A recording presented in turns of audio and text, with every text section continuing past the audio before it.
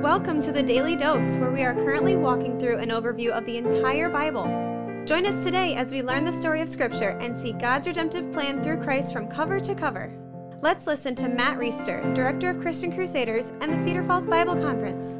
Today we're going to be in a passage of Scripture that needs to challenge every single one of us. It's Matthew chapter 6, verses 19 through 21. We're going to skip to verse 24, then we'll come back and do 22 and 23 tomorrow. Do not store up for yourselves treasures on earth, Jesus says, where moth and rust destroy and where thieves break in and steal, but lay up for yourselves treasures in heaven where neither moth nor rust destroys and where thieves do not break in and steal. For where your treasure is, there your heart will be also. Verse 24. No one can serve two masters, for either he will hate the one and love the other, or he will be devoted to the one and despise the other. You cannot serve God and money. So, this is a message that wealthy American Westerners, and I love being from America, and I'm frankly quite thankful that I have some money that makes my life in many ways better. But there are some threats that come along with that money and with that wealth. And when I say wealth, I'm not suggesting that I'm somehow loaded, but all of us as Americans compared to the rest of the world are very, very wealthy. Are we handling that in a way that is honoring to God and that is in our best interest? We're tempted with our wealth to store up treasures on earth, toys and trips and trinkets. We can afford a lot of that stuff. And we think that somehow the comforts and the conveniences that we can purchase with our money that are bound to this earth are going to somehow matter in the grand scheme of things. Jesus is saying, no, don't store up your treasures on earth because moth and rust is going to destroy, thieves are going to break in and steal. And if that doesn't happen, eventually you're going to die and you're not taking any of it with you. You've heard the old saying, there's not a U-Haul behind a hearse.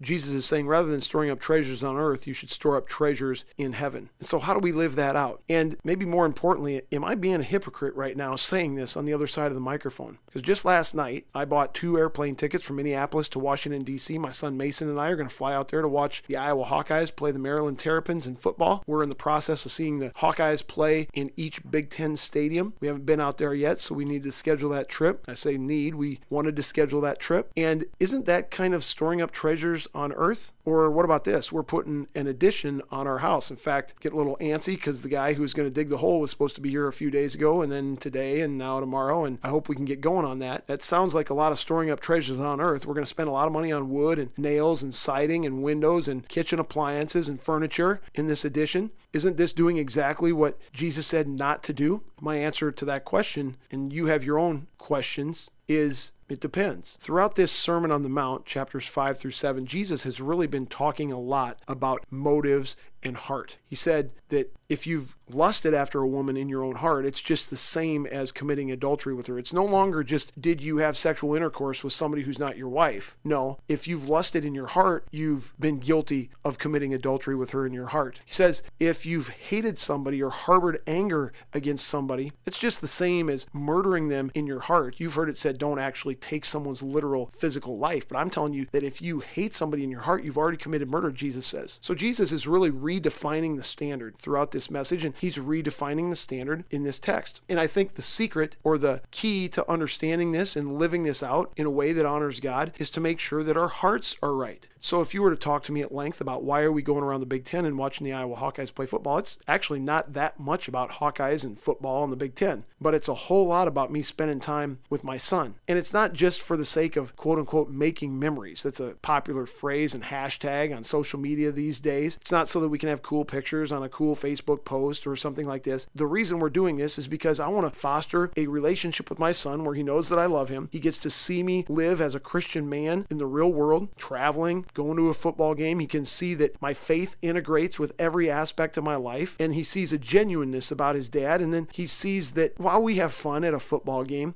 dad doesn't care that much about a football game the way that he cares about his faith, the way that he cares about staying true to the Word of God when he's doing Daily Dose podcasts, the way that he cares about proclaiming the gospel when he's invited to a church to preach. I'm just trying to give my son access to my life day by day so that he is more likely to adopt the values and the faith that I have. If you put it that way, it feels a lot less like storing up treasures on earth and a lot more like storing up treasures in heaven. What about this addition that we're putting on our house? Well, we're looking forward to 5, 10, 20 years down the road when we might have some sons-in-law, maybe a daughter-in-law, and maybe some grandkids. And if the Lord blesses blesses us that way. We want to have some space in our home that encourages our family to come back and spend time with us. If we can add a few bedrooms downstairs and a little more space upstairs so that people can spread out and have their own area, then that might encourage them to come home more often and stay longer. And when they're with us longer, they're going to have more contact with a grandma and a grandpa who are very serious about the Word of God, who are going to be very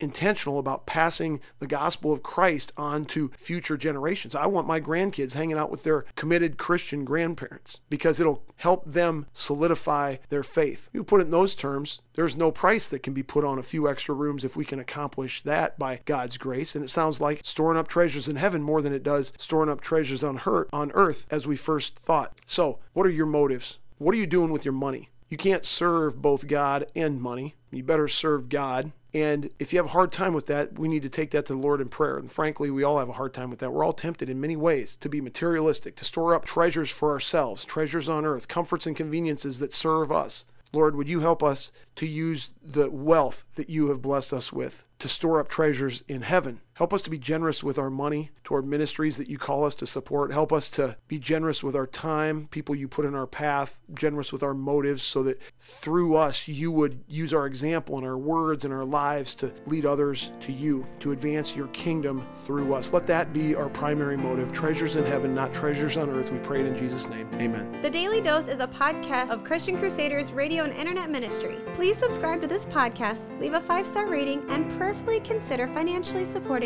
our ministry at ChristianCrusaders.org, where you can also find our weekly 30-minute radio broadcast, which airs on stations around the world, and where you can listen to our Conversations podcast featuring inspiring interviews with interesting Christians. We also want to highlight 2 ministry partners.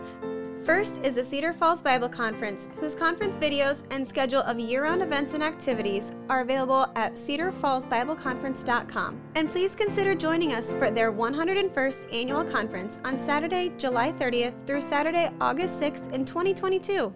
Second, if you or someone you know could benefit from an anonymous online Christian mentor, please visit issuesiface.com, which is provided by Power to Change Digital Strategies, our other ministry partner. Thank you for listening, and may God richly bless you.